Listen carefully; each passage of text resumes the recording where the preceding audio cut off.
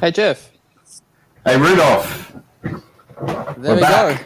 Third That's time lucky. it. That's it. That's it. Best things happen in threes, like Definitely, series Land Rovers. You know, definitely. that's Yes. it. Because So, firstly, thanks so much for joining again. We spoke roughly a month ago. So maybe let's start with an update on what happened on your side with Series in the last month. yeah, no worries, Rudolph. Look, thanks a lot for having us back. I've Cheers. been listening to your podcast, Land Rovers, which is I think the they do. Cheers, Um, mate. so the last month has been pretty busy as always. I've been spending a lot of time, obviously, editing videos and getting them ready for YouTube, and also been spending a lot of time working on the Series 3, which is sort of getting close to getting ready for our big trip that we're doing in August of this year, where we're travelling from the centre of Australia, or the Red Centre, right down to the Australian Bight on pretty much gravel roads and backtracks. Sure. So it's really got to be in sort of the best possible condition it can be. And one of the things that I've been working on a lot is a motor that I got reconditioned last year, and I'm modifying it slightly, tastefully, I like to think, Yeah. uh, and fiddling with the suspension a bit, getting it to sit properly, and then I've also pulled out the transmission too, which I've pulled all apart, transfer case and gearbox, and then what else? I've got a custom built long range tank, which is basically a copy of the original 16-gallon fuel tank you could get for the long wheelbase, Yeah. or the 107, 109 inch. But you can actually fit two of them underneath 88 inch. And that's what I've got. But the one on the passenger side was starting to look a little bit suspect because it was Yeah. a second-hand job. So this one's been made up out of Australian steel. So supposedly it's meant to be pretty good. It's pretty heavy. So I'll pop that in, and then that'll give us 136 litres on Beautiful. board. Yeah. Yeah, Interesting. So that yeah. basically, I mean, that also kind of gives an introduction into what we decided on having a look at today. Is kind of some tools and affordable gear that one can look at for investing when deciding on doing either a tough track or a long weekend away or whatever the case might Mm. be. Yeah, definitely, definitely. I've had a good think about this, Rudolph, because it's a bit of a can of worms, really. Yeah, it You've got to sort is. of know, you've got to know where you're starting from, which I think is the most important thing. And I always think you've got to look at what kind of trips you want to do first, Sure. even before you buy a vehicle. Would you say that's true? Well, definitely. I mean, you need to kind of, decide on, what you're going to use it for, and Mm, also including taking in consideration at least, if you've got a family of 3 or 4 or 5, or if it's a weekend away trip, if it's for pulling the boat every weekend down to the river, or it's something that you're going to be pulling a trailer down up the mount or up the mountains rather, and then kind of, and obviously, I would say budget as well. oh yeah, definitely, definitely. I Um, Sorry, yeah, just to add to that, I had yeah. this talk with someone a few days ago here, and it's somewhat unfortunate. In South Africa, we don't really have the market that you guys in Australia have when it comes to modified second-hand vehicles. For us in South Africa, it seems 4x4 owners tends to be very sentimental of their vehicles, and the second-hand market. If you go to view a vehicle that was specifically built for, I don't know, let's say for example it's a bit of an overlander slash a little bit of a crawler, whatever the case might be, it tends to, in South Africa at least, it tends to veer people away from those buys because it was purposely built for something, so you're going to assume it's been used and abused in that specific terrain, which is not necessarily always the case. But with that said, I think people forgot about the fact that, to go out to camp or to go for adventure or go for a weekend away, you do not need the overly modified 4x4 with all the bells and whistles. Oh, no, definitely not. I think one of the things I learnt very early on, and this was before the Land Rover fiascos and all the rest, my first four-wheel drive was a Ford Maverick or a GQ Nissan Patrol. And the reason why I bought my first four-wheel drive, which was one of them, was because it wasn't modified. And it got stolen, sadly, a few years later, but I then bought another one, and that one was bulk standard. Yeah. And the great thing about buying a standard four-wheel drive, as you say, you don't need anything flash to necessarily get out there and go camping. But if you buy something that's already been modified, then you're having to trust someone else's handiwork. And provided they've done a good job, that's fine. But there's a lot of good four-wheel drives out there that have been tastefully done, and then there's a lot that leave a little bit more to be desired. So if you are going down that road, you really just got to probably do more research, I would say, than buying just a bulk standard vehicle. Yeah, I mean, I started out, from high school, camping out of a Corsa Light, which is basically, I think they used to be called Holdens, a little two-door Holden, front-wheel drive little car. So, that took me places where obviously I couldn't get where the 4x4s or the four-wheel drivers were getting to, but it got me to campsites. It got me, on gravel roads, exploring the back roads of the Western Cape. So, and slowly but surely, then you also, everyone has got a style to their camping. Some people prefer a basic setup with nothing more than a mattress and a sleeping bag, and others prefer a little bit more glamorous caravan camping, or a nice fully kitted kitchen, or whatever the case might be. So I guess you also kind of need to keep that in mind when deciding where to start, at least investing your money. Oh, for sure. And I guess this can lead on to the question of why did you buy your Land Rover? Well, besides the fact that my mum, I grew up in a old little 75 Series 3, and so for me, since a young age, it's been the vehicle that I would eventually want to get, for the fact that it was part of my upbringing. But I think it's also regarding the adventure that a Land Rover offers. And that's the one thing I'll always tell everyone, is the fact that it could be Monday, a Wednesday, or Friday afternoon. Whenever you get into a Land Rover, it's always Saturday inside.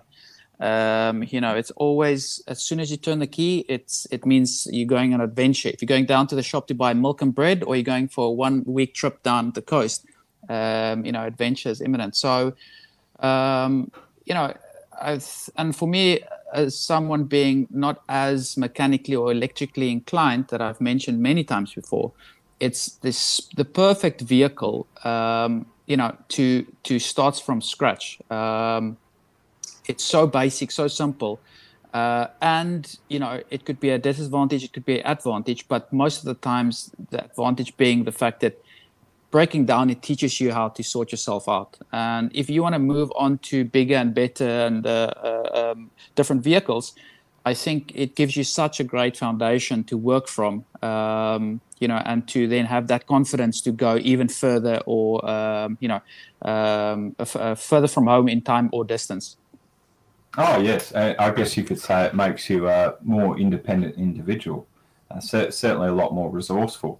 And I guess that's now we're getting to this point with Land Rovers where I think I mentioned it in our last podcast that we did, they're trendy, they're in fashion. I think I saw I think it was a camping magazine the other day, and there's a Defender in it. You wouldn't have seen that at all 5 years ago, but they're everywhere now. So they're very niche, they're very sought after. So I think, coming back to what we were talking about before, and your adventures in your little front wheel drive vehicle, why do you want to buy the vehicle? That really comes down to it. Obviously, for you, you've got a certain sentimental family attachment to it, but also a desire for adventure. Sure. Whereas some people might want it or think, why should I get one? Because they want that iconic classic vehicle. Sure. And so that, I think, then dictates what you want to do with it. And that then comes down to, what we've talked about discussing here, the kind of equipment that you're actually going to look at purchasing too. Because, do you want it as a weekend driver, or something to go out on a Sunday afternoon? Because a lot of people who own Series Land Rovers just do that, and there's nothing wrong with that. Or do you want to be a bit more ambitious like yourself and go and, tackle the beaches and the mountains and all the rest? Yeah, sure. I think, obviously, our talk will obviously revolve around the lesser or the latter, for the fact that, if it's a Sunday drive down to the coffee shop or down to the beach for a late afternoon drive, then breaking down, I'm going to assume it's probably still in the city, very close to home. So any faults that might arise is not issue at all, compared to taking the Landy out of the comfort zones of phone reception even, or being close to a garage or someone that could pull or tow you.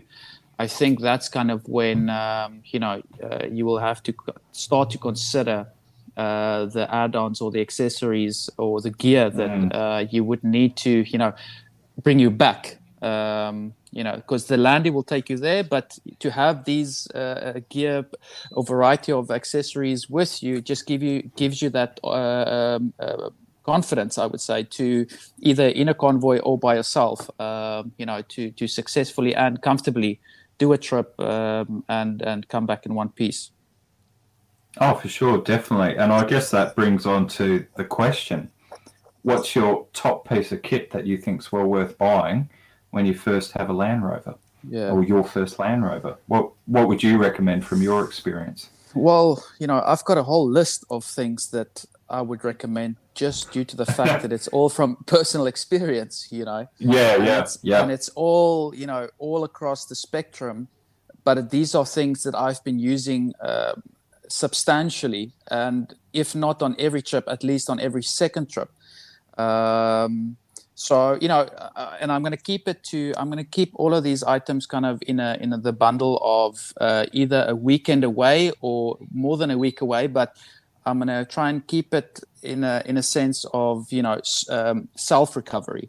Because most of the times, for me, at least in my experiences, 99% of my trips are completely by myself. So I need to be comfortable with whatever I pack into the back of that Landy, that it will be advantageous for me to have that on a solo trip. So the cheapest thing, the most used thing that I've got in the back that never leaves the Land Rover is a spade. It's a short. It's not the, what do they call it, the long shaft spade. It's just this perfect short spade that fits in the back of the Landy, under the seat. And being someone that likes to go in softer sand sometimes, it's the one thing that's helped me so many times before. So the spade, my tire compressor, and my bottle jack has been the three items that has not left the Land Rover. So in essence, those are three things that never leaves the Landy, but there's an entire box that, I will add to the Landy as soon as I pack for camp away. But is there anything that you have in the Landy that basically is stock standard whenever you even take a drive to the shop? Oh yeah, definitely. And I guess in preparing to do this today, I just sort of took a bit more of a sort of broader approach on it. The top thing I would say is a Land Rover published workshop manual. Sure. Now that sounds pretty basic, and like everyone's probably thinking, well, yeah, you should have that, but you'd be surprised. And when I mean workshop manual, you need it in a hard copy. not on your phone or your iPad. Yeah, It's just yeah. a lot easier to work through. And then I would also recommend that you get a second workshop manual. Particularly the Haynes one is really quite good because it's in very simple terms, and it's designed for what I call the weekend warrior. So I always keep a workshop manual in all of my vehicles because, you might be out on that sand dune, and I think you mentioned last time you've had a few ignition problems in the past. Yeah. And you can go, oh, why isn't it working right? Oh, it's actually the points just need adjusting. Oh, well, I'll just do that now with a crank handle, and off you go. So I think that's a really good one to get yourself out of trouble. And yeah, I agree. The bottle jack is fantastic, and a good jacking plate is really good. Even if you have a sturdy chopping board, that can work quite well in sand as a jacking plate too. But the other thing I would recommend is a good set of spanners, and particularly get yourself a set of Whitworth spanners and sockets to go with it too. And then you can basically fix just about everything on the vehicle. Definitely. So that kind of, that's with that mentioned, we kind of move into the weekend box, if you want to call it that. Yep. Where you kind of kind of go for a breakdown into the things that is definitely recommended for leaving. If you decide to leave the house for longer than a few days or in time or distance. So obviously. A good set of spanners you mentioned now with regarding that, isn't it mostly on the gearbox that you would still find on the Series 3 with sizes? Yes, I believe so. Mainly the gearbox and engine. You'll find a bit of Whitworth. On some of if you're going into like the Series 2, you'll find Whitworth on the actual axle assemblies themselves, and then Series 1, it's Whitworth all the way. And I guess also for Series 1s, I don't think I've ever seen a Series 1 actually on the tracks, for the fact that it tends to be kind of more of a collector's item. So and obviously sourcing parts for them are slightly more difficult. So at least here, you rarely see those vehicles out on the tracks. But regarding the spanners, for me, what I did is I bought a set. But then what I did is I actually went to like a secondhand shop, which we have a lot around this part of the world, and I actually went to buy doubles of everything from a size 8 to 13. Because actually, on my Landy, most of it is a lot of it is metric.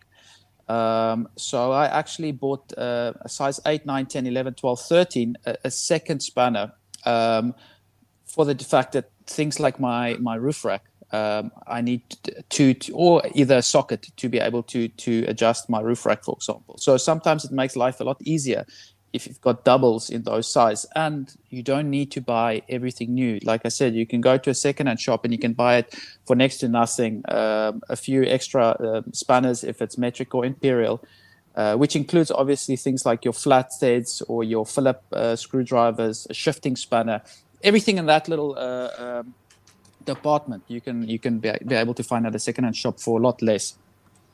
And most of the second-hand tools, let's be honest, are better quality Definitely. than the new tools that we're actually purchasing. The steel quality is much better.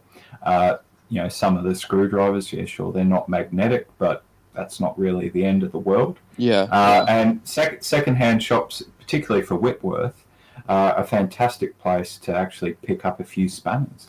To supplement your toolbox, definitely.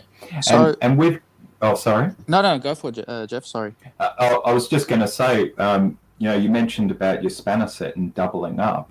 A really good way, if you're trying to cut costs, is buy a slightly larger spanner set. It sounds a bit odd, but if you buy a spanner set that's in a roll, let's say, and it's got metric and imperial, well, most of us know a 1/2 inch is pretty close to a 13 mil.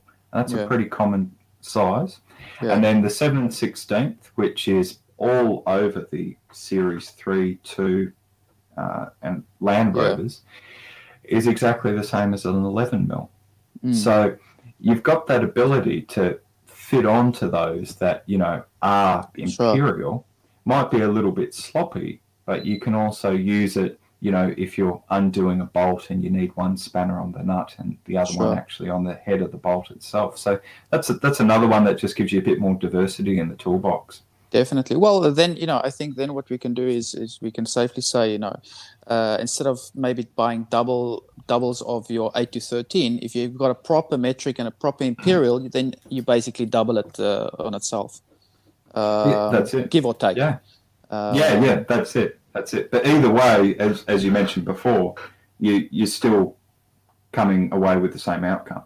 Exactly. You've still got 2 spanners, so it's a win-win. But one thing I'd just like to mention there is a good set of feeler gauges. It's absolutely vital. Yeah. You know, nowadays, sadly, with modern cars, if you go and get a set of feeler gauges, I think they go from about 0.9 to 1 mil, or 0.8 to 1 mil, which really isn't enough for what we need. And, you know, anyone worth their salt should have more than that. But King Chrome do a very nice arrangement. And that basically has everything that you need, and it has it in sizes which are compatible in metric and imperial too. Definitely. So like your tappets, for example, are 0.10 inch in for the gap. So you've got that on there. You can do your spark plugs. You can do everything in your gearbox. You can do the points, as we discussed too, which if you're doing a longer trip, you'll have to adjust them a couple times as they wear. So, I really think feeler gauges, you can't go past that. Definitely. So for me, at least, you know, feeler gauges are almost one of those things that it's almost like, you know, when your dad passes on a old knife, a hunting knife or a carving knife or whatever the case might be. So my feeler gauges was exactly that. That was passed on from my grandfather to my father, and now I'm sitting with it. So it's nice. Up until this point, it's you know, it's been used substantially, even for on myself. But obviously, it's something that I make sure I always take with me, including a Leatherman. But you mentioned in one of your videos, and I've got a similar story, is when I was younger, I used to put coins on the railway track just before the train passes. And then it obviously squashes the coins. Yep. Very cool. And so I had a 5 cent that I think it was last year or 2 years ago, that I placed on the railway track. The train came past, I threw it in the landy, I went off, and now a month ago, whatever, when I had issues with my my points, obviously I just took a drive to the shop. I couldn't get the vehicle started, and you know, setting the points by eye is not too difficult, but I just took this old little squished coin, I ran it through the points, I set it according to that, I came back home, and the vehicle started, obviously. I came back home, I reset the points and the timing and everything, and funny enough, that little coin was exactly the width needed on the points. So it was 0.45 or whatever the case might be. And you mentioned in one of your videos before, you actually used, or could use, potentially you can use a was something like an axe or something. It was, I think, well, you know, back before we had, you know, all these wonderful cordless tools that we can get. And you know, if you're still operating on a pretty, you know, stringent budget, hacksaw. That's it. One of the best things you can chuck in. Lightweight, you can cut through just about anything, provided you got plenty of time. But you can use the hacksaw blade, and that's basically, you know, roughly around about the right sort of thickness to set your points. And get yourself out of trouble. So to kind of stay on the topic of toolboxes, obviously, you know, the list is endless, but I think there's obviously, you know, Land Rover specific, there is quite a lot of things that I think is worth mentioning, and also worth, you know, considering adding to a toolbox. And these are things I can run through the top of my head, and I'm pretty sure you can as well, because these are things that has been used more than once even on every single trip, and those are things like a small bag of nuts and bolts, or small box of nuts and bolts of different sizes. Oh yeah, definitely. I think the best thing to look out for, and it's quite common out here in Australia. I don't know what it's like in your part of the world, but I'm always on the lookout for fencing wire. Because there's a lot of cattle properties, and the fences fall down due to camels running through them and all the rest. But I always stop and I get a couple lengths and I chuck it in the back of the car, because you can pretty much fix just about anything on any vehicle with fencing wire.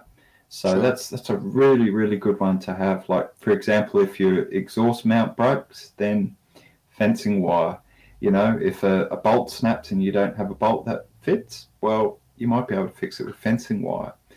So, and when you get to camp and you don't have a toasting fork, then you can make it with fencing wire. So there's really not much you can't do. So nice plug there for fencing wire. So I think fencing wire is really good. Yeah, definitely. I've got a new piece of wire, but I've got a few meters as well, a roll of wire that gets left in the I would say the more than a weekend away box. So nuts and bolts, wires. Obviously, we didn't mention, and I think it's worth mentioning, regarding the toolbox, things like a good socket set, a good maybe 2 or 3 different nose pliers, a good hammer, and then things that people tend to forget is the plug spanner and a box spanner. Is this two pieces of equipment that I've also kind of used quite often, and it's quite difficult. Maybe you can comment on that, but it's quite difficult if you don't have a good plug spanner or a box spanner, unless you've got a very big shifting to use as a box spanner to actually get the plugs out.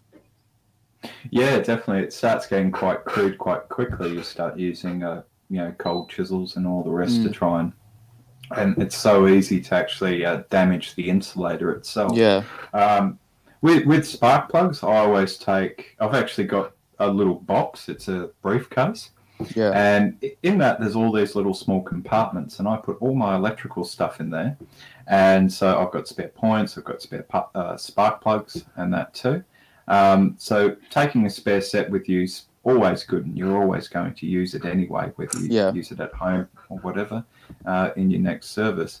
But taking a good socket set is really good. The one thing that you've got to be careful with, and we both know this, is not going too overboard with the tools either. When you whittling away in your shed at night trying to figure out, well, which tool am I going to take? Do I take the 1/2-inch socket set or the 3/8 socket set? You just got to remember that every tool that you take needs to have a couple different purposes that it can actually do. Because it can get a bit difficult. Yeah, sure. Because I mean, at the end of the day, you can't afford to take the whole workshop with you, although most of us would love to. It's the rest is all consumables, but it's still things that makes life so much easier, and it's all small things. And I think it's common sense by now, but things like a spare fan belt, a spare coil, maybe hose clamps. When obviously maybe a set of points, and then condensers. In my experience, what I've realized that condensers, you would actually need a few more than just a spare condenser, because it seems like these things are so flimsy that you could literally have a brand new condenser that's still not working. So I try to keep 2 or 3 condensers on me with the spare points if you're obviously not running electronic ignition. And then something that someone mentioned to me once is, if ever a condenser should fail, if you take pliers and you kind of squish the condenser, sometimes you get a little bit out of that still. So you were able to sometimes, still drive to a point where you can either call or get assistance or swap out for a new condenser. Wow, that's really cool. How just out of interest, how many condensers have you used in your vehicle? Actually, up until now, it's been probably 3 or 4. And you've had the vehicle for how long? 2 years. 3. Really? It's not 2.5 years. Yeah. Really? Wow. And even on my brother's got a 2A, and on his as well. He was. I'm not sure exactly what the issues was, but he went through condensers that was brand new and was still faulty. So it was. We quickly realized that when it comes to at least for us this side, if it comes to condensers, not being super expensive, it's maybe better to just have 2 or 3 spare to make sure that you're not working with because the problem is it happened to myself and my brother where we would install condensers due to electrical issue, but then still not solve the issue, and then realize 2 hours, 3 hours later that all along it's a new faulty condenser that was continuing for us to not finding out what the issue was. Wow, that's incredible. That's incredible. Yeah. So I don't know what condensers you guys have down your side, but this is just something that we've picked up here in South Africa. Yeah, well, I've used Bosch condensers in the past, and I've used one in 13 years. That's incredible, yeah. Yeah, so I don't know. I'll have to send you a couple over. So you don't have to carry as many with you. Yeah, because that's a bit of a joke. You'd be replacing one each trip nearly. Yeah, exactly. Yeah, but anyway, I think I've been through more condensers than spark plugs, which is not a great issue to have. So, no. But I guess this can bring on something I thought about. I hope it's okay. But we're talking about tools, and obviously, one of the tools or a group of tools that we use is like recovery gear. But it's different in a Land Rover with recovery gear, because you don't just use it to recover your vehicle out of a bog or whether it's stuck in sand. You actually use that recovery gear to actually work on your Land Rover to keep it running if you're going on those longer trips too. Yeah. Well, I think recovery gear being something that we decided to talk about, but being something completely different than spares and accessories to take along a trip. I think if we, I won't say period correct, but if we work away from the 70s regarding technology and we work away forward, I'm not sure if that's something that you still use often in Australia, but the bush winch, is that still common or not really? Oh, it's the best winch you can ever buy. Yeah. I've got one. I've had one for nearly 15 years. And the great thing is if you sell the car, you get to keep the winch. Exactly. And you take it to the next car, Yeah. And I don't know, buying electric winches nowadays are very, very, very cheap, as everyone knows. Yeah. But the problem with an electric winch is, and it's the same with the bush winch, is you can get your hand, or if you're unfortunate, both your hands, and you can count how many times you've actually used it. And a winch sits on the front of the vehicle. It gets covered in muck, rain, and all the rest. And then when you come to use it, it arcs out and it doesn't work. So I think having a manual winch is a great place to start, particularly if you're on a bit of a budget. And the great thing about it is, as you would know, is you can winch the car forward. You can then winch it off the back of the vehicle. If you're really, really stuck and you have a look underneath the chassis rail and you make sure there's no brake lines or electrical cables running along, you can actually put a strap or a chain around that and actually pull the car sideways.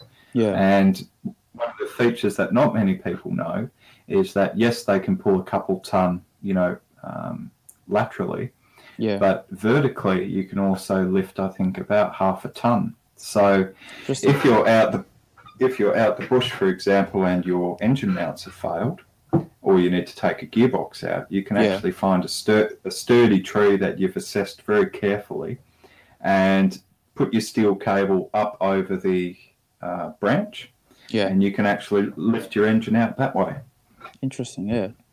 So it's I mean, when it comes to winches, if it's the bush winch or the I don't know if there's another term for it, wheel winch, for a better word of it, compared to an electric winch, compared to inflatable, not inflatable bags. There was a third one that I wanted to mention. But if you consider which one to use, obviously it also depends on terrain as well. I mean, besides having a spare wheel to winch off in flat, sandy conditions on the beach, obviously a winch makes so much more sense when you're out in the higher grounds in rocky terrain where you've got a lot of trees or things to winch off from if you are by yourself. But that's a nice thing what you guys have in Australia. You've got so much creative guys coming up with or trying to find solutions to all of this. And the one is I think it's the bog out. What do they call it? Recovery gear, I guess. It's a yes. I haven't seen it anywhere else, and it is obviously an Australian-made product. But I've never seen anyone in real life actually putting it to use and giving an honest opinion on if it's something that's worth investing in. Because obviously, I think for us to import it to South Africa, it's 3,000 rand, and then you're already kind of looking towards a very cheap second-hand winch. Electric winch. There's a lot of money that, and I guess that's where you come back to the old faithful hand winch. One of the other advantages with the hand winch is when you're driving along, let's say you're in a marshy terrain or you're in the mountains, you look at things a little bit differently because you know that you've got to go out there, you've got to hook the winch up, and there's some physical endurance that's needed, some elbow grease to get yourself out of trouble. Whereas with an electric winch, you can be a little bit more cavalier about it. Sure. And you're not so worried about it. But one of the things I've learnt with having a hand winch is obviously that. But you always take some friends with you, and you always make sure that they're willing to help out. So you can take turns on the hand winch. So it's not just one person who's actually having to do all the work. So that makes it a bit more enjoyable. Hand winch, you're talking about a come along? Come along Turfer is another one, but similar to what you were talking about before. I see. Okay. Yeah. Yeah. I mean, I think the biggest, not disadvantage, but the biggest issue with those smaller or the bog out system, I would call it, is driving out of the little ladder track, whatever it provides, getting that then wrapped around the CVs or so on. So it's, but then again, the amount of times, especially when, like you said, and I think you basically said it right now, where, if you're on a solo trip, the amount of times where you're going to push your limits is a lot less compared to when you're out with a bunch of friends with a bunch of recovery gear where you can kind of, test the vehicle a little bit more. So regarding self-recovery, although these items are a big advantage to have, it's not necessarily items that you would use every single time you leave the home. But when you are in that position, it makes a world of a difference to actually have them. Which basically brings it to a very interesting, and I mentioned the bottle jack earlier, and interesting story that you actually told regarding using a bottle jack to get yourself unstuck on sand, of all things. Yeah. Well, there's a few stories, but the one I think you're referring to, I went out into the Great Victorian Desert, which is the largest desert here in Australia. And I was out there for, I think, 4 days in the Series 2. And anyway, I was out there with a friend, and we decided to go off to this sand dune because there was a survey marker up the top of it. And anyway, so we were driving along, and everything's going well. It's getting towards sunset, so all the red sand dunes are just starting to glow. So, we're just really enjoying it. And then we go over one sand dune, and we kind of went, oh, that was a big one. Oh wow, no, that was a real big one. Oh, well, it doesn't matter. We're nearly at this survey marker, so it doesn't really matter. So anyway, so we hopped up the top there, took in the view, did a bit of filming, and hopped in the Series 2. And anyway, we were trundling along, and we'd kind of forgotten about the big sand dune, and it was big. And because people had several attempts to go up it, it was a bit bumpy. Yeah. And because the way that we were approaching it too, and the way the wind blows from the west, there was a big sort of drift on top, which was soft sand.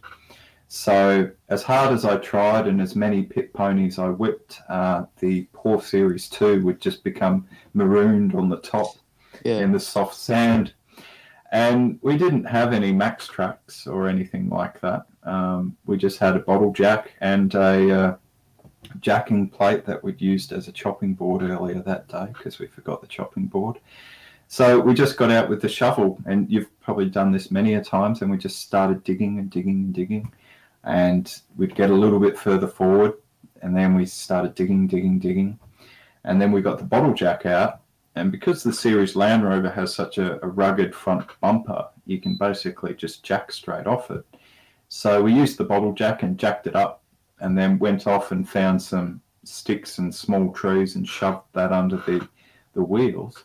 And with Jason, my friend, jumping up and down on top of it just to help to get a bit more traction up and down on the front bumper, we slowly dragged our way out of it to victory and back to camp. So that was really good. Yeah, it was. Because we would have been out there a while otherwise. Might still be out there. Who knows? Yeah. And another thing that you mentioned now, and you mentioned Sun as well, and it's another Australian product, is the MaxTrax. Again, you get different varieties, and I'm sure you get a lot of knockoffs or copies. And there's so much videos that kind of gives you a good idea of the difference between the original MaxTrax and any other copies that's out there. But there's still a lot of guys that use something, if we talk about something that's affordable, is the waffle boards, those fiberglass, what do they call it, reinforced plastic or something, that is a very, very cheap option. And it's basically the product that you would find in a wet factory or whatever on the floor that the guys walk on. Yeah, that works really well. I've used that before, and it's fantastic. It's actually quite good because it's so rigid and it's flat. When you get to camp, you can put a couple jerry cans out, the steel jerry cans, and then you can sit one just flat on top, and you've got a bench or a table there. Sure, that's a good idea as well. Yeah. But you can even go cheaper than that. You can just go down to probably to a friend's place or go to the tip or whatever, and just get some old secondhand carpet and keep a roll in the back, and that'll do pretty much just the same thing. And I'm sure you'll find a use for it somewhere else in your camp also. So that's another one if you're really tight with funds. But I think one of the other ones that's really handy, regardless, is the high lift jack or the kangaroo jack.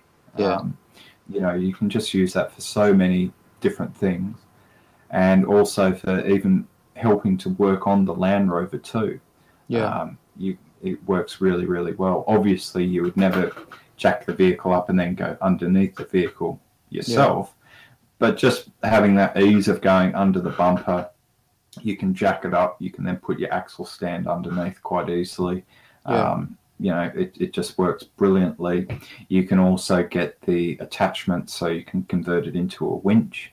to sort of help to pull the vehicle out a little bit of difficult situations. And people do think that it's a very dangerous bit of kit, and the tension and the kinetic energy behind it is incredibly dangerous. No different to a rifle or a shotgun. But you just have to maintain it correctly, and obviously respect the fact of how it works. And it can actually be a very effective piece of kit. Definitely. Which also, if for that, there's another thing that kind of reminds me of the Isle of Jack is proper recovery points. And the difference between a tow point and a recovery point. Because I think, now that you're in the position, someone comes past, a vehicle that is able to assist you, and now you're winching or snatching off a tow bar or tow bar. So I think, that's another thing. And it seems like with newer vehicles, obviously that's aftermarket parts that goes onto the vehicles, as the standard tow points are not obviously made as recovery points. Well, you look at a series Land Rover and everything's, pretty substantial steel, and Sheffield steel for that matter. So it's got to be good. But nowadays, like people using tie down points as recovery points. It can get very, very dangerous very quickly. But it comes back to one of those things of just taking the time before you go out on a trip to actually look at your vehicle and just think, is a 1/2 inch bolt, is that really going to be able to hold, 4 ton of, kinetic energy, or while I'm getting pulled out? Probably not. It's probably going to snap.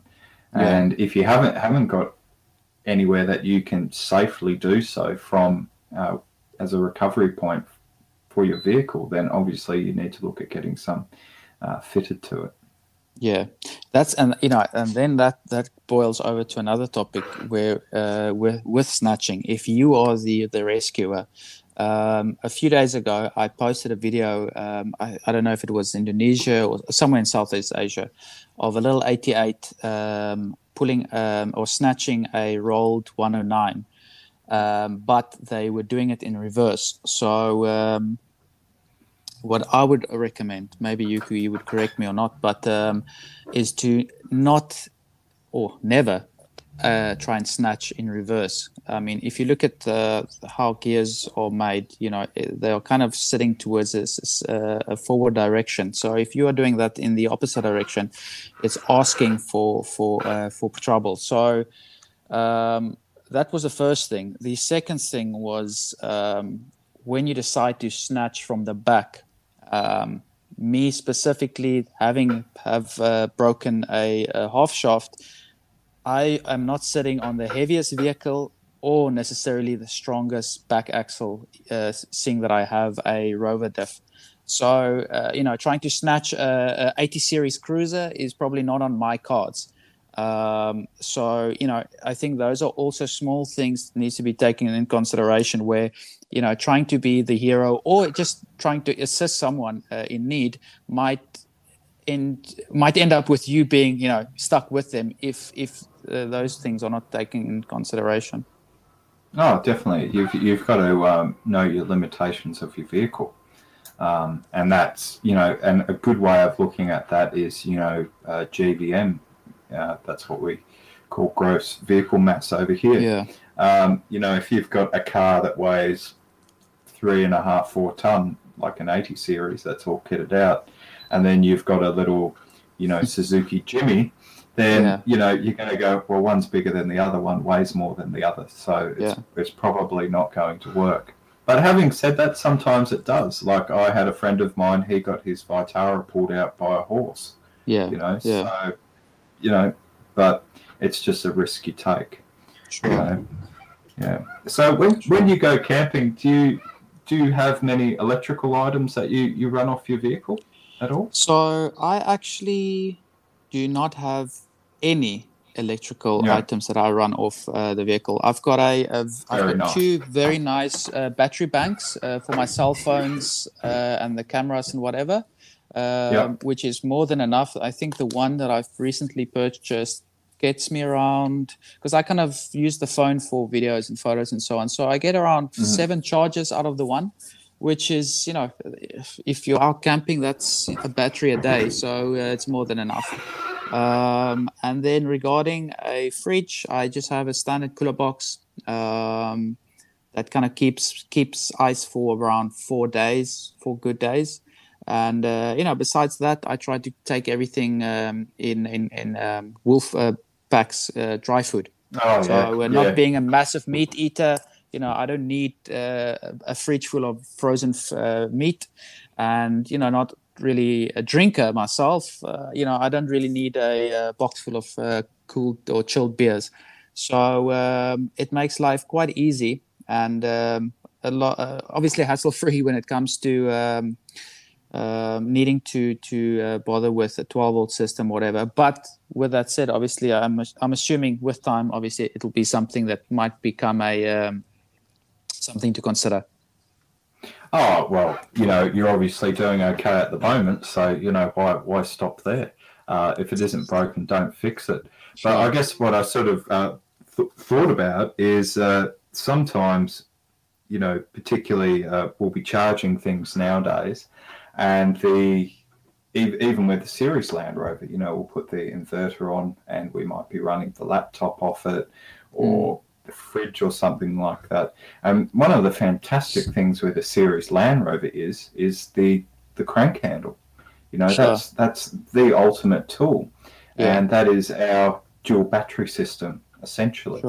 And the great thing about it is you can actually have your fridge hooked up to it, and even if it runs it down, most fridges will cut off, I think, below about 10 volts, I believe. So if it cuts out at 10, then sure, you can't use the starter motor, but you've got actually enough voltage to actually generate a spark if you're using the crank handle, and off you go again. But if that's not the case, then a really good thing is we have a torch over here called a Dolphin torch, and it's quite a cheap torch, and it uses a 6-volt battery. And I think a lot of people use them for diving too, because they're all sealed.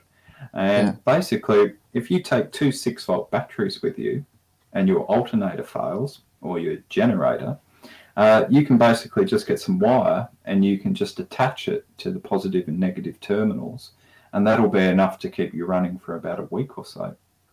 But also, if your battery's completely dead, that'll be enough to provide the spark to actually get it up and going again too. And literally you could do all that for very, very little money.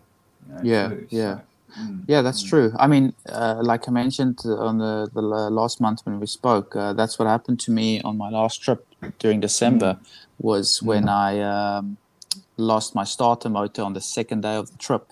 So not having a crank handle and being a petrol, luckily for me, I was able to tire start it for the rest of the trip. So that's again the advantage of having a petrol. If it was a diesel, I think the compression would be a little bit too much to be able to tire start it. I don't know. Maybe have you ever tried to tire start a diesel? I tried my Parenti, and I could get it just to turn, but I needed a few more wheat picks to be able to do that. The method, which I've yet to try, is that you use a strap or a rope and you wrap it around the tire, and then you, almost like you used to use on the old Seagull outboards and all that. You wrap it around, and then you just pull it as quickly and as violently as you possibly could. And that should be enough to just get one rotation, and then boom, it should start up. But even that, I wouldn't want to try that on a cold morning. I exactly. Think it'd be there for quite a long time. Yeah, no, for sure not. But so you mentioned the torch. So luckily for me, on my battery bank is a massive torch as well. So that's kind of one of those items that you mentioned before, where you have one item and it does a variety of jobs. And yeah, I mean, besides that, I obviously you're in a different my mindset when it comes to traveling with electrical items, because you've got cameras and laptops and all those type of things that need to run through inverters. But for myself, I don't have anything, especially in the evening time. I've got my working light in the back of the Landy, and for making food and Oh whatever, yeah. that's enough. And for the rest of it, it's stargazing at night. So not too much light needed. Oh, that's perfect. That's perfect. Yeah. Yeah, one thing. It's sort of you that I think you love them or you hate them, but the Coleman products are fantastic. I actually use I've had it for 6 years now, a Coleman lantern, and it's a dual fuel lantern. So Mm, we both run petrol vehicles, but it can actually run off petrol. yeah. So I can just decant a little bit from the jerry can and fill it up, and that'll last about a week. And then I've got Sure. a dual burner, dual fuel Coleman stove. So That's actually a nice mention. Like mm, a nice lantern. I mean, that also gives a really nice mood, at least as well, around a very campfire. much so. That's actually something that I would definitely. I'm actually writing down to try and because I'm sure there is something in the garage that I just maybe forgot about to throw in the weekend box. But a lantern is definitely something that I could use. There's an item that I always throw in the. I've actually got three of them. Is just ratchet straps. I've come to realize that it's quite a product or a tool that could be used for a million different things, and I've used it for a million different things. And it always comes in handy if it's just strapping down surfboards, or on the trip that I broke both pillars of the front pillars of the roof rack, or wood, or my camping gear, whatever the case may be, on the roof rack, is just a good set of ratchet straps to keep behind the seat. Oh yeah, definitely. Like I've even used them to I think it was either to winch or pull a motor out of a vehicle Yeah, out bush, because we didn't have the right kit, and they worked really well with that. But I yeah, think that's a very good subject. Ratchet straps are fantastic. The other thing that I think is really important is taking just a coil of rope or even just some cord with you. mm, That's preferably non-stretch, yeah, because you can do all kinds of things with that. Because it's quite hot and very sunny over here in Western Australia, I always take a canvas tarpaulin with me, yeah, so that provides my shade and shelter. And obviously, I take a lot of guide ropes and that with me too. It doesn't take up a lot of space and it's not too heavy, but you can also use it for a lot of other things, like a ground sheet if you're working on the Land Rover. sure, You can use it as you would Max Tracks if you need to. But the cord itself can be really handy too. I actually had a fan belt snap on me on the Holland track, yeah, and yeah, bit of a long story, but anyway, it snapped, and I always have a spare fan belt, but I'd taken it out and I'd used it on the Series 3, and I was in the Series 2. yeah, So I had no mobile reception. I had an EPIRB, and I was stuck on the side of this road. And I knew someone would come along, but it might be a day or so before I see sure, anyone. So I actually got some cord out, which I was using for my guide ropes, and it was actually the right width to fit in the pulley for the yeah, water pump alternator and the crank pulley. yeah, So I got the remains of the fan belt and basically just did a stencil of the rough length, cut it a little bit longer, tied a knot, and then after about 5 attempts, I had one that worked, and I drove 60 kilometres into the nearest town, and where I had mobile reception, and I called a friend and he brought out a fan belt. perfect. So Yeah, yeah, so it's just all those bits of kit that you take with you. If it's basic stuff like ratchet straps, and as you mentioned, like with your roof rack, you can always find another use for it, and that's really really good kit. yeah, yeah, yeah. I mean, at this stage, I should actually consider going through the box and actually removing a lot of items because I've got spares on spares that I carry around, and all of these things that we've mentioned now for an hour. It seems like you need a trailer to pull all of these things behind you, but it's really not. It's most of these items, all of my items at least, it fits in a old army box that goes. Nice. That goes in the back, So most of these things are quite small in size, but quite big when in advantage when you need them. So it's really not things that takes up too much space. And then and it goes with things like shackles, if it's soft shackles or. I think the only thing to mention with shackles is just making sure that you always use something with a safe working load. Oh yeah. No, you're dicing with death otherwise if you don't do that. So that's something I think. I guess it's almost a cardinal rule when it comes to recovery gear and also shackles. You really want to buy new ones. Don't go down the second-hand road. And really nowadays there's no real excuse. Like they are very, very affordable to actually get. Sure. Even snap straps nowadays aren't anywhere near as expensive as they were 10 or 15 years ago. I think and I think these days you've got a variety of options when it comes to recovery kits that kind of gives you a lot of the things that we've mentioned all in one. A good snatch rope, some gloves, some shackles. I don't know, maybe a kinetic rope or not. I don't know what the kits offers, but there's enough kits for probably most budgets. But like you said, if there's anything that we've mentioned where you shouldn't skip on quality, it should definitely be the recovery gear. Oh, definitely. Like it's one of those things that might sit in the back for 12 months and you never use it. But that one time that you do makes all the difference. Like I went on one trip and a friend of mine randomly got stuck in a lake, and we didn't have the turfer or the hand winch with us.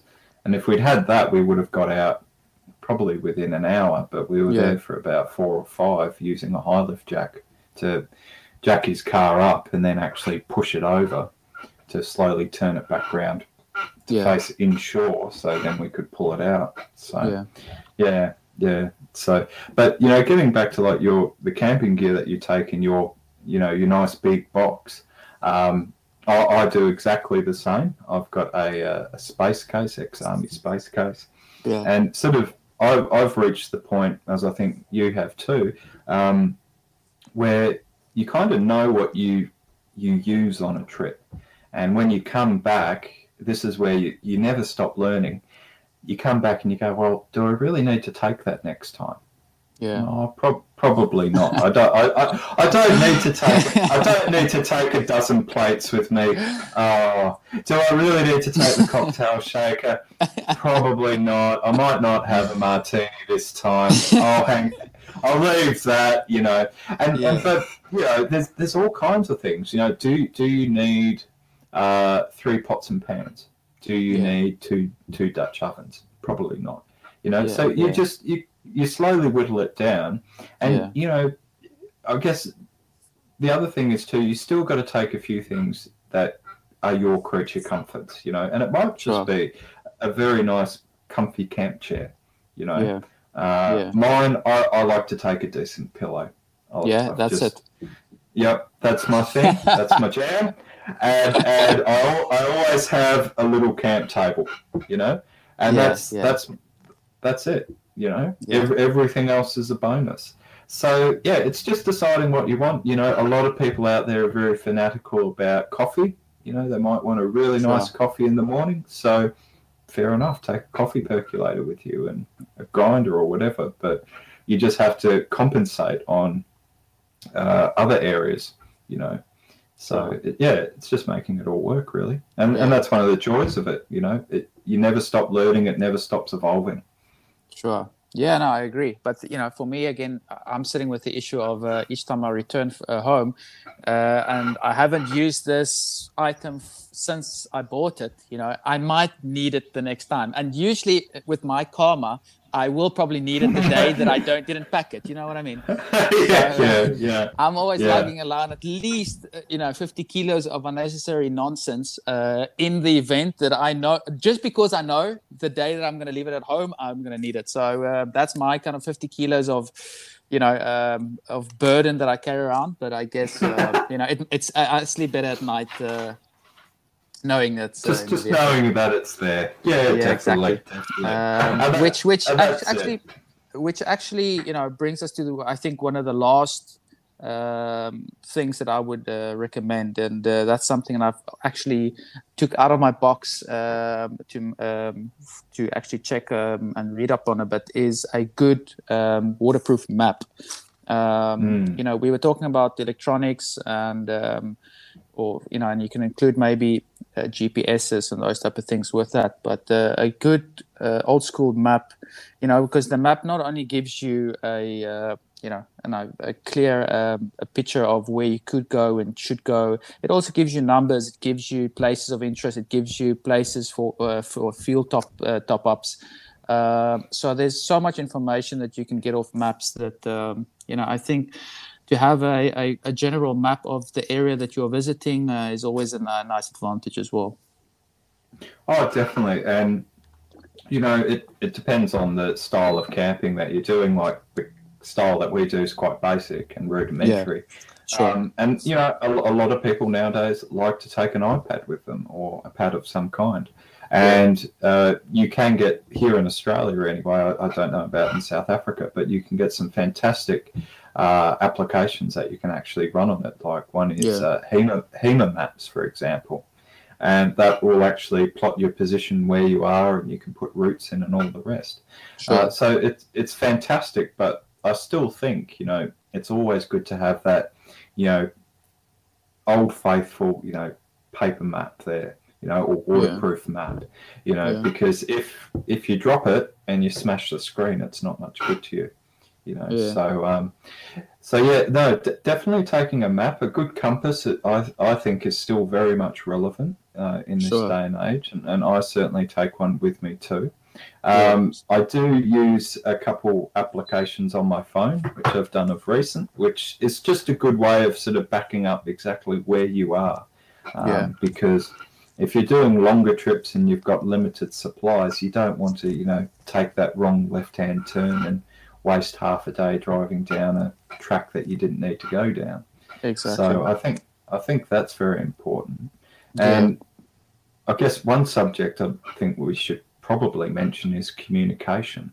How you were saying, if you get stuck out there because you don't have the kit that you wanted, you might want to call home and see if someone can bring out the kit for you, which we've all done, So having some kind of communication is really good. And I guess so. What sort of comms do you take? So or you don't really need anything fancy?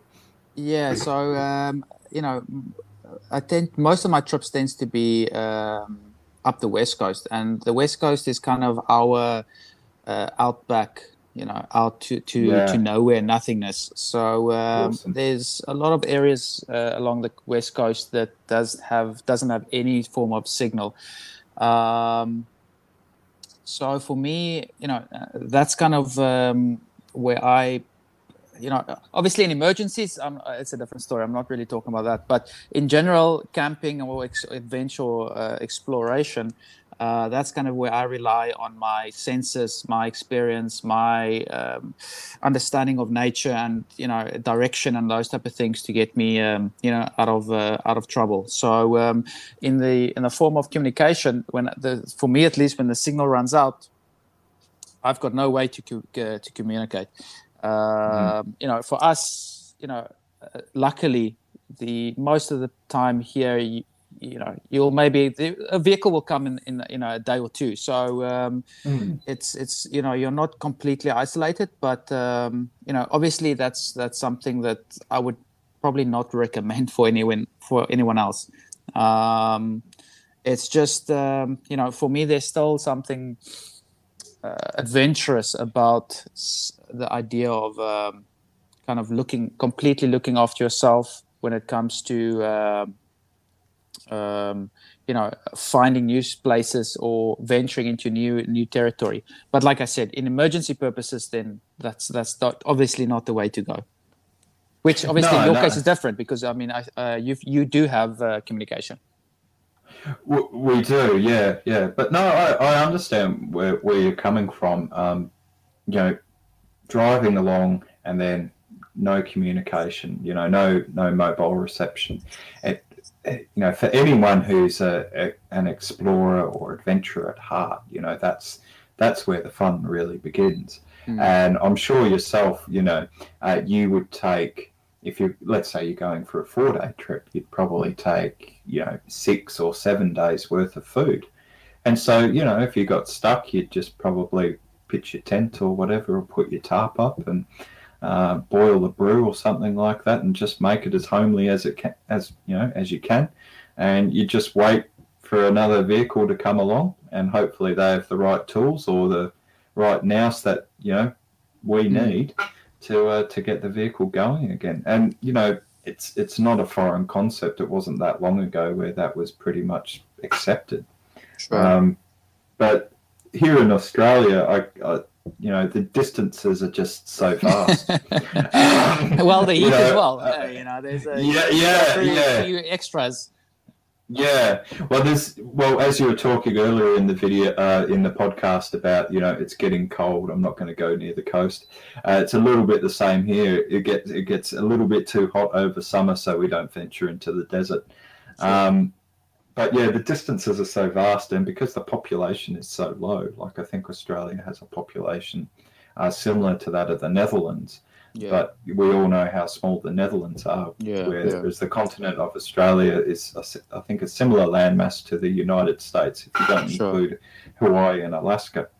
So, that kind of puts it into perspective. So communication is actually pretty important out here, because most of Australia doesn't actually have mobile coverage.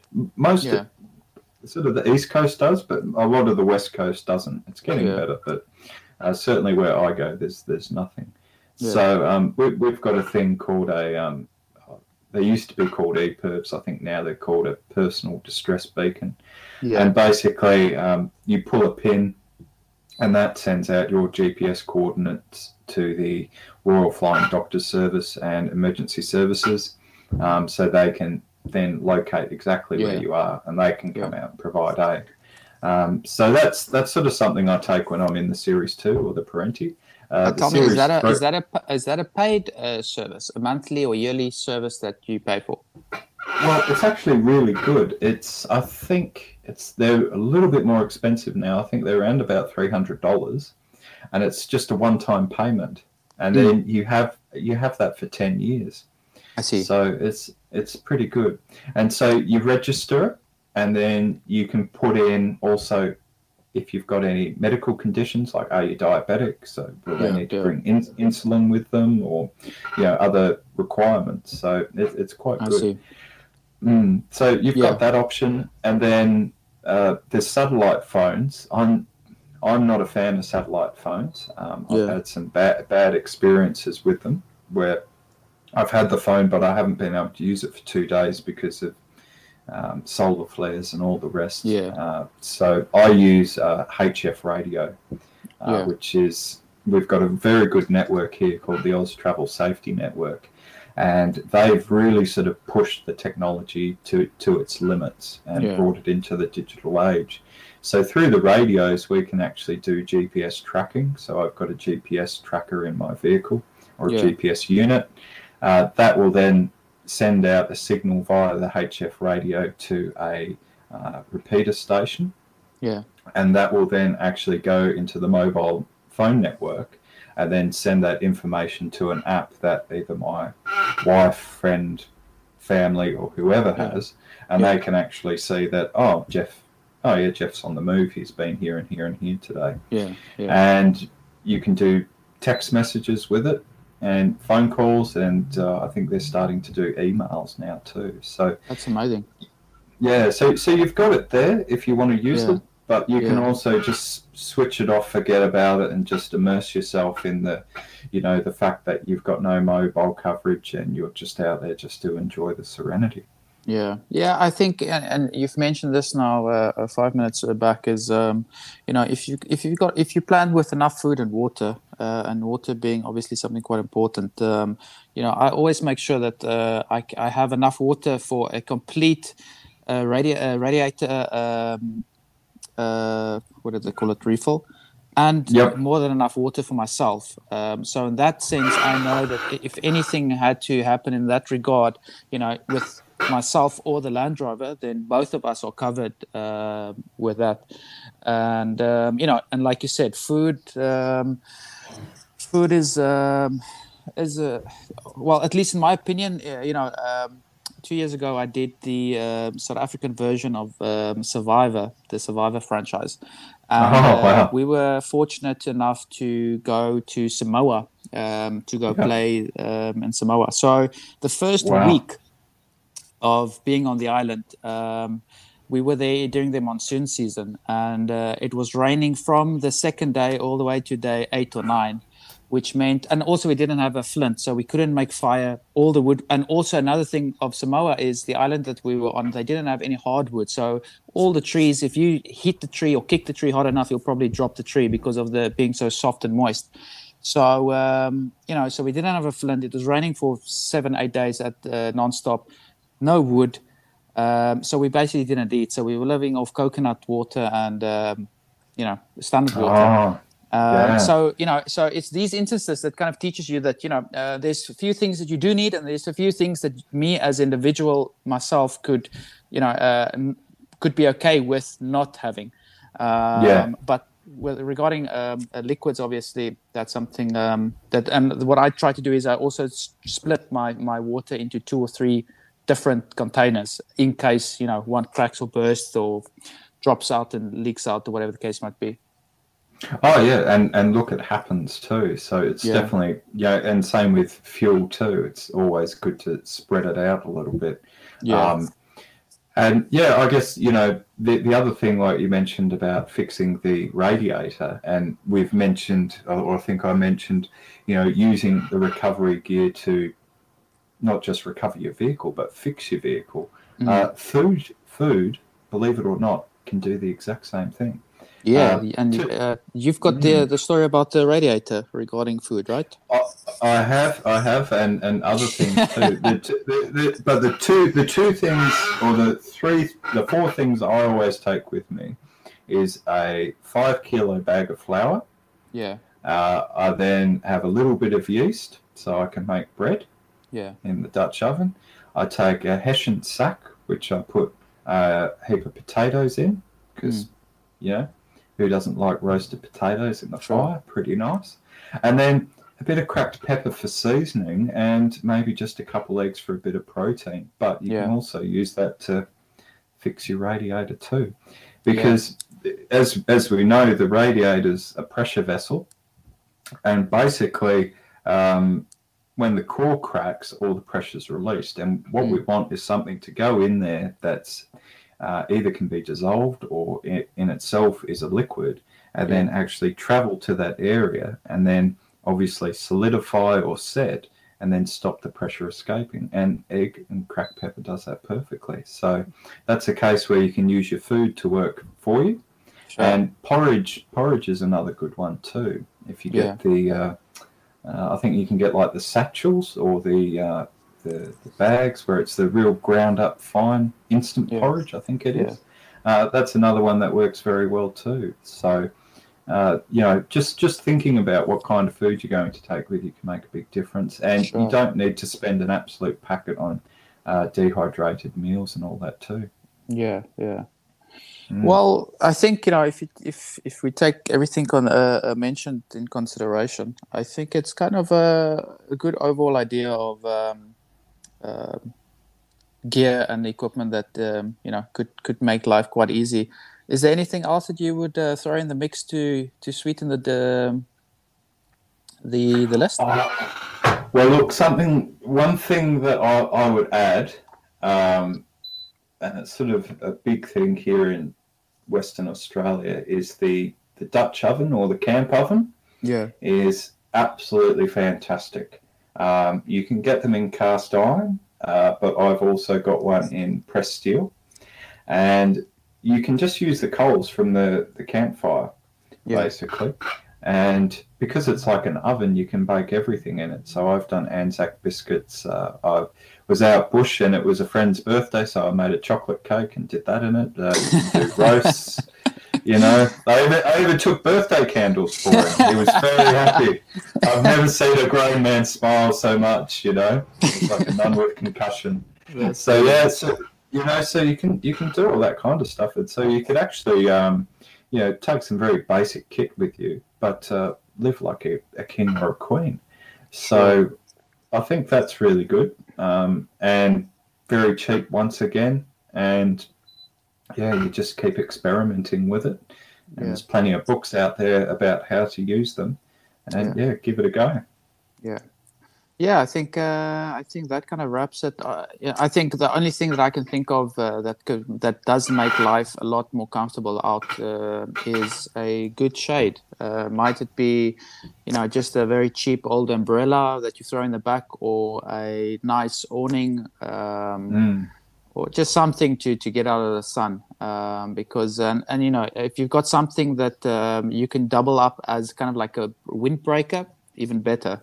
Because especially up the west coast, the wind can be relentless in the summertime, and there's nothing worse or more unpleasant than sitting in gale force southeasterly winds, trying to enjoy the fire at night, because usually the wind continues all the way up until like 9:30, 10 before it settles. And that's exactly the time after sunset when everyone's around the fireplace, and it's a mood killer when everyone is sitting in the wind and the fire is basically burning or burning in the wind. So that's something that I would definitely recommend.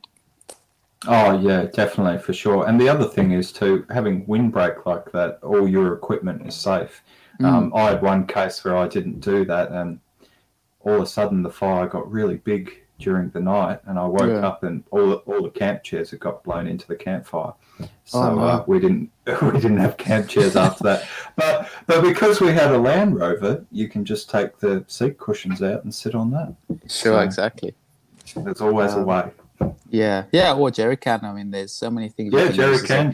Yeah, cooler box. Yeah. And for the next month, Jeff, what's on the cards? So for the next month, we've got hopefully Road to Ruin will be classified and coming out on we'll start making, ways of it coming out online, which will be fantastic. Yeah. We've got some really interesting episodes of Servicing Your 4x4 coming out, obviously. Which you started, right? Yes. Yeah. So, so they're coming out. So check us out on YouTube at Seriously Series.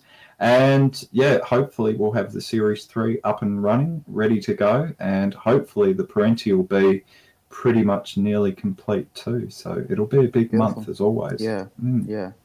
Well, like always, obviously, we'll stay updated via YouTube and Instagram. So and Facebook as well. That's true. And look, I think we're going to find lots of other subjects to talk about too, no doubt. So we'll see what we come up with. Yeah, definitely. So until we speak again, all the best. Enjoy the trips, and obviously, still enjoying the content online. And for the rest of you guys, like we said, you can find Jeff and the guys at Seriously_Series TV on Instagram, and then Seriously Series on YouTube. And I'm going to mention it. If you go to Jeff's YouTube or Seriously Series channel on YouTube, they literally have the biggest variety of Land Rover related topics that you can find under the sun. He's mentioned servicing. There's making breads out in the middle of nowhere. There's all the way down to doing your timing and your points on the landy, washing clothes in the bush. prep trips, and then all the way down to, like, as mentioned before, the little series that they do, like Edge of the Earth, and then hopefully, with the future content of Road to Ruin. Spot on. Yeah. Beautiful. Check it out. Yeah. Definitely. Thank you very much, Rudolph. Cheers Thank again, you. man. Have a good week, and we'll be in touch. Definitely. You too. Thanks, Talk soon. Jeff. Take it easy. Bye. Cheers. Bye.